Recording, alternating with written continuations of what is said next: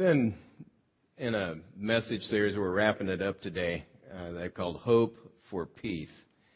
Hope is the way to find peace. If you put your hope in the right things, you find the peace that the Lord really wants to bring into your life. The theme verses for the series have been Psalm 42:5 and Isaiah 26:3, which have been meaningful to me in this past year as just it's been an emotional year. I mean, I'm sure you have your list of things that cause you to go up and down emotionally. But in August, my father passed away.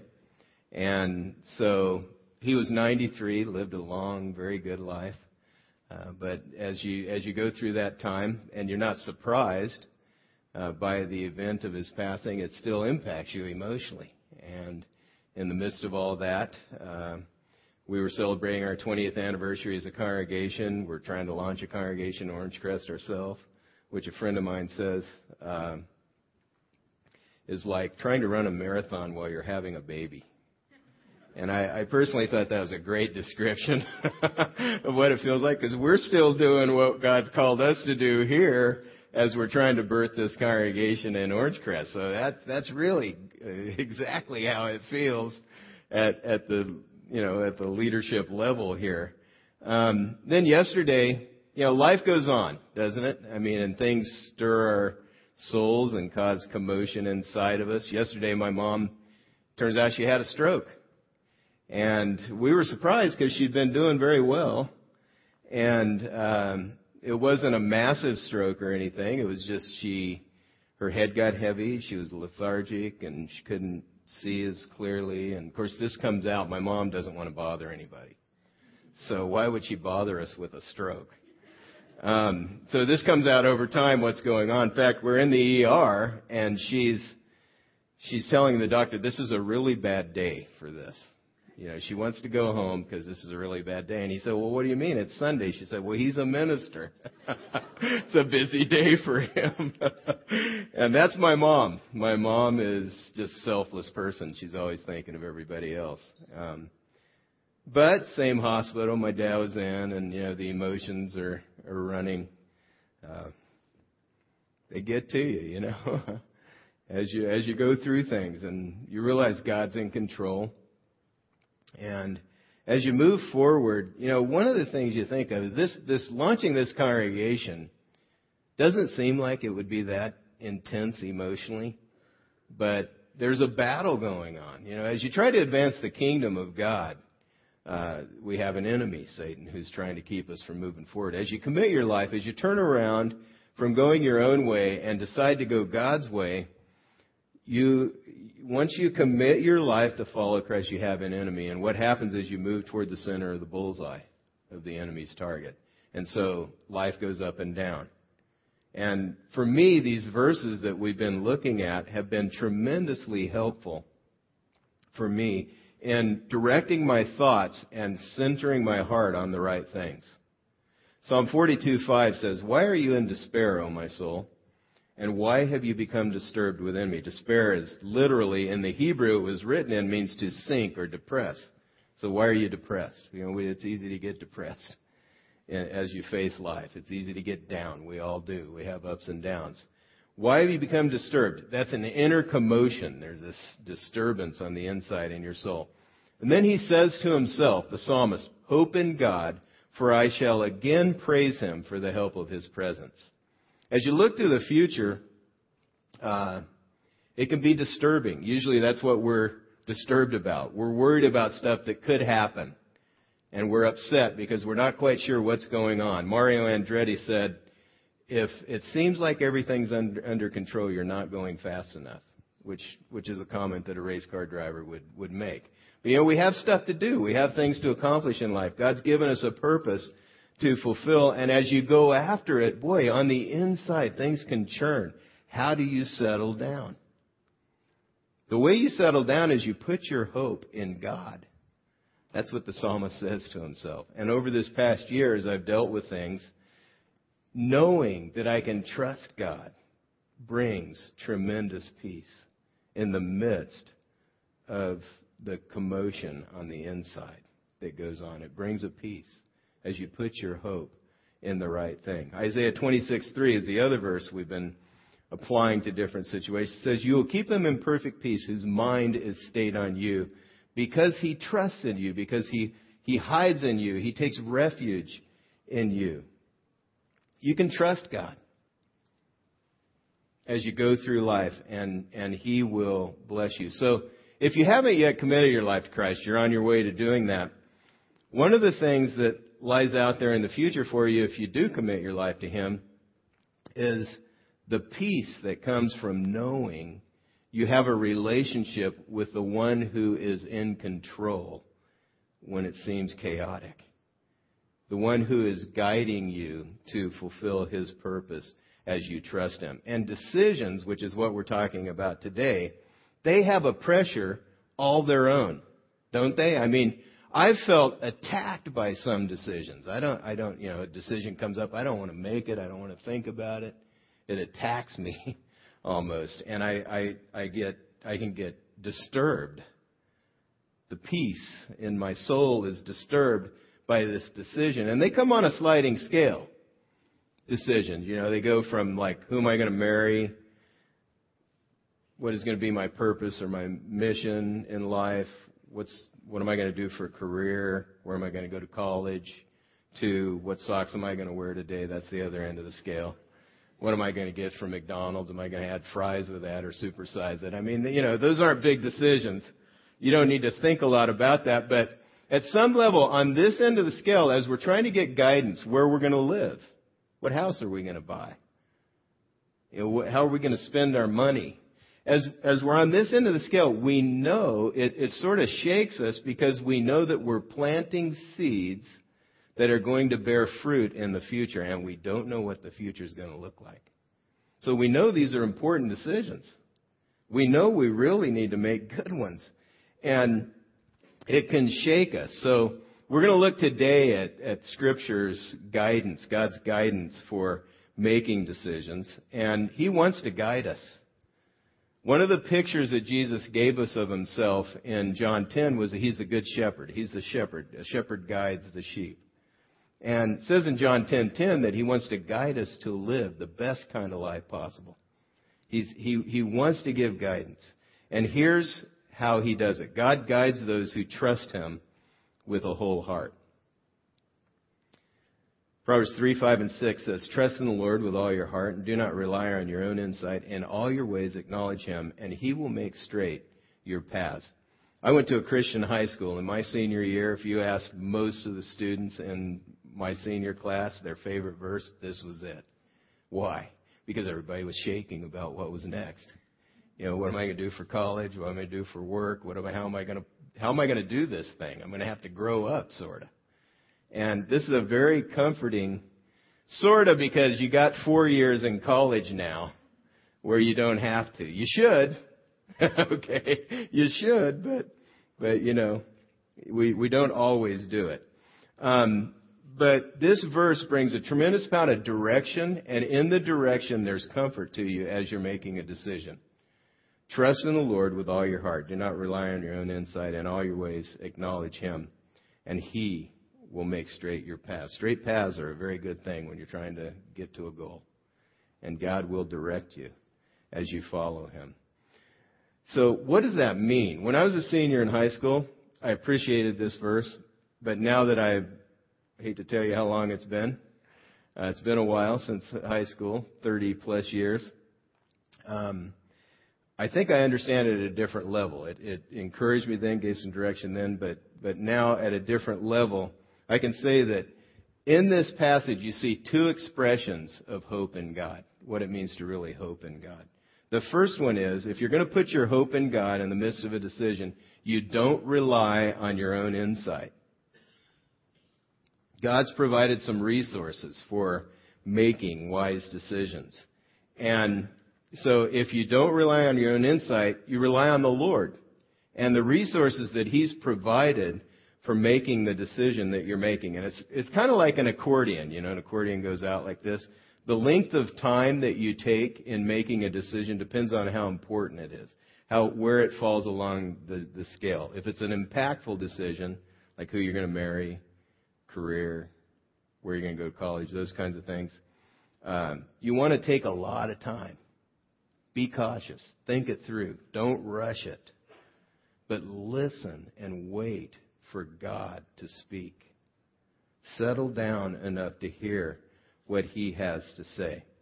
And here are the resources that God's provided so you can work through these as you're trying to make a decision. First of all, prayer. Ask God for help. God, would you speak to me? Would you show me your will? And if you'll pray earnestly and sincerely for direction from God, He will give you direction as you set your heart and mind to hear Him. Second resource is God's Word. And He wants us to filter our thoughts and emotions through His Word and not edit it for our enjoyment or for the purpose that we want, to make it say what we want. You ever seen those messages? Sometimes you can put a message together out of a magazine. You clip all the words out of a magazine. You put it together and it makes a sentence. We tend to do that with the Scripture. We want something. We've got a decision to make, and we really want God to bless our decision. So we take the Bible and cut and paste it, and we make it say what we want it to say. But what God wants us to do, He's provided the Word, which gives us direction. It's a lamp to our feet and a light to our path. It gives us direction. What He wants us to do is humble ourselves before the Word and listen to what God's saying to us through it. But that's a resource. So you take your time as you have decisions. Is there anything in the Word that gives direction on this? The next resource is mature believers, more mature believers than I am, than you currently are. The church community has people in it that have walked with God for years. And so you ask, you get input from them. Wise advisors is another resource that God's given us. I know very little about cars, but I'm very grateful for the mechanic that I can trust that I go to. He knows enough. I can just trust him. But in other ways, there are also people that can give you direction in areas that you don't necessarily have expertise. I know one couple in the congregation at least who's been saved from the mortgage mess that we're all in. They're considering buying a house 3 or 4 years. They asked the right person, and the loan they were about to get into was a bad deal. And they're saved from that because they listened to a person who had some wisdom in the area. Final resource is the Holy Spirit. God will speak to you through His Spirit. Once you commit your life to follow Christ, the Holy Spirit, God's Spirit, comes and lives in you and helps you and gives you direction, helps you know Him and walk with Him, and gives real direction to your life. So these are the resources. If you're not going to rely on your own insight, you ask God to speak, and you use the resources that He's made available in decision making. Secondly, you acknowledge God in all your ways. The flow of life is like agriculture, not manufacturing. We're in an industrial society. We produce things, manufacture things. But you can't manufacture the really good stuff in life. It has to grow over time. And so your decisions that you're making right now are planting seeds that will bear fruit in the future. And one of the things, the thing that is going to help you plant the right seeds is to acknowledge God in all your ways. You plant good seed when you do that. The fruit is sweet, not sour. It is ripe and juicy, not rotten. As you set your heart to do what God wants you to do, He leads you to plant seeds that are going to be a blessing over the long haul. What it means to acknowledge God in all your ways, basically, is to stay inside the boundaries that He's put up for life. Look at these passages. Integrity is the first one. Proverbs 11:3, the integrity of the upright guides them, but the unfaithful are destroyed by their duplicity. If you refuse to get over on others, try to pull one over on God, but you live a life of integrity, that protects you. It gives you guidance. There's some things you won't do. There are lies you won't tell. There are shenanigans you won't pull. And it brings protection to your life as you set out to follow God. Righteousness is the next boundary. When you follow Christ, there's another dimension in your decision making. You consider your master and the mission that he's called you to fulfill. Proverbs 11:5 says, "The righteousness of the blameless makes a straight way for them, but the wicked are brought down by their own wickedness." When we're faced with a decision, what do we naturally think? What do we do? What question do we ask? What's the best for me in this? And that makes sense to the whole world. As you're faced with a decision, okay, what's the best thing? What decision can I make that's going to work out for my advantage here? When you come to Christ, the right question is, what does God want me to do in this circumstance, in this decision? What is right before God? That's what righteousness is. Righteousness means that you do what's right before God. So that's what you're asking. How do I do that? We see a straight path from our heart that wants what it wants. We want something. We see what looks like a straight path. We go for it, and you end up in a ditch. Or you end up way off track, and you've got to recalculate. You ever been in a car with GPS? You do something that it didn't tell you to do, and it's just a moment while I recalculate. You get tired of the voice. Continue on the wrong path, the voice keeps coming. Well, that's what happens when we choose unrighteousness, when we're not concerned about God, not acknowledging his way. We end up in a ditch, or we end up off course, and we have to recalculate. You have to get back on track with the Lord and what he's saying to do. The final aspect of God's boundary is justice. I will walk. This is wisdom talking in Proverbs 8. Wisdom is what you need for good decisions. You need to know what the best choice is. I walk along the way of righteousness, along the paths of justice, bestowing wealth on those who love me and making their treasuries full. Decisions should be just for those they affect. In other words, God's not going to lead you to do something that breaks a contract or a prior commitment to someone else. You may get released from the contract, but he's not going to lead you to break a prior commitment that you've made before him. He's going to lead you inside of that boundary. As you bust through the boundary, the fruit gets rotten. But as you stay inside of it, it begins to grow, and it's ripe and juicy and sweet. Here's some truth that brings peace to those who put their hope in God. Just some things to wrap up the message with that really brings me hope. The first one is God will tell me what he wants me to do in time for me to do it. Proverbs 16:9 says, "The mind of a man plans his way, but the Lord directs his steps." Don't rush God or be hasty in your decision. Sometimes we get tired of the pressure of the decision and we just want to make it.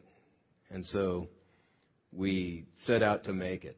And God wants to use it in our lives to teach us to wait on him. That's one definition of hope in the Old Testament was wait on God. Don't rush it. Wait for him to tell you what he wants. Wait for him to come through with the answer or with the provision that he has to provide. So we wait on God. God will tell you what he wants you to do just in time for you to do it. James 1:5 says, "If any of you lacks wisdom, he should ask God, who gives generously to all without finding fault, and it will be given to him." Walking into the future is like walking into the fog. We can't see that far into the future. We can see a couple steps ahead. And so we need to wait on God to tell us what we need to do. Do what you know to do right now. He's already given direction. You're in the midst of a life and you have direction. Keep doing what he's told you to do as you seek him for the next step. Second thing is God is using this decision in my life for my own good. Romans 8:28-9, we know that in everything God works for good with those who love him, who are called according to his purpose. For those whom he foreknew, he also predestined to be conformed to the image of his Son, in order that he might be the firstborn among many brethren. God is using the pressure in the decision. What happens is character is formed inside a pressure cooker. And he's using the anxiety and the pressure of the decision itself to test our values, our commitment to Him, and our faith. And He is. So be patient. Under the weight of the decision that you're making, be patient. Let God do what He wants to in your heart through it. Finally, if I cooperate with God, He will fulfill His purpose for my life. I can trust Him to do that. Psalm 138, 7 and 8. Though I walk in the midst of trouble, You preserve my life. You stretch out Your hand against the anger of my foes. With Your right hand You save me. The Lord will fulfill His purpose for me. Your love, O Lord, endures forever. Do not abandon the work of Your hands. If you give yourself to God's purpose, He will accomplish it in your life, and it will be good. You have to give yourself to Him, to His purpose for you. And maybe you feel like you've made mistakes. You've made some bad decisions, some bad choices. But you know what? God is big enough that He can weave your mistakes and your bad decisions into the fabric of your life in a way that fulfills His purpose for you. If you'll turn where you are and commit to follow Him, set your heart on doing what He's made you to do, He will fulfill His purpose in you as you trust Him to do that. Let's go to the Lord in prayer as the band comes up. Father, we thank You for the truth that we find in Your Word. And life feels out of control at times. And it is to us, but it's not to You. You are in complete control of the universe. And we can trust You that You're taking all of the things that we're going through and You're weaving them into the fabric of our lives. As we express our faith in You, as we commit to Your Lordship, You're weaving those things in and You're helping us to fulfill Your purpose for our lives. God, help us to know more and more what that is and to live for You, not ourselves. We ask for Your help in this in the name of Jesus Christ. Amen. Hi, my name is Tim McClary, and recently I've been working through a lot of big decisions. There's a lot been going on in our lives. We just had our baby Tiffany that you guys all saw during the child dedication. Been working through a lot of decisions that we've been trying to make. I finished school also in May, and with finishing school comes the idea of maybe a new job or advancing in my career. And so I've been working through that decision. Also been working through a decision of whether to move or not. We've been in our house for about 5 years now, and it's been a great house, but it's kind of small, and so we're looking at trying to get a larger house, maybe be able to do some more ministry things inside of a bigger house if possible. And we're contemplating that decision and what that entails and trying to think through that. The most recent decision, however, that I've actually made is whether to put a roof on our house or not. And that was kind of a hard decision for us to make. And when facing big decisions, I tend to allow the decision to consume my thoughts in an effort to get all the facts, all the information, and all the details to be able to make an educated decision on that. And so I let it consume my thought process throughout the entire decision-making process. And it makes it really difficult for me a lot of times to let go of it and trust God to take care of that decision and to really show me what is the right decision to make.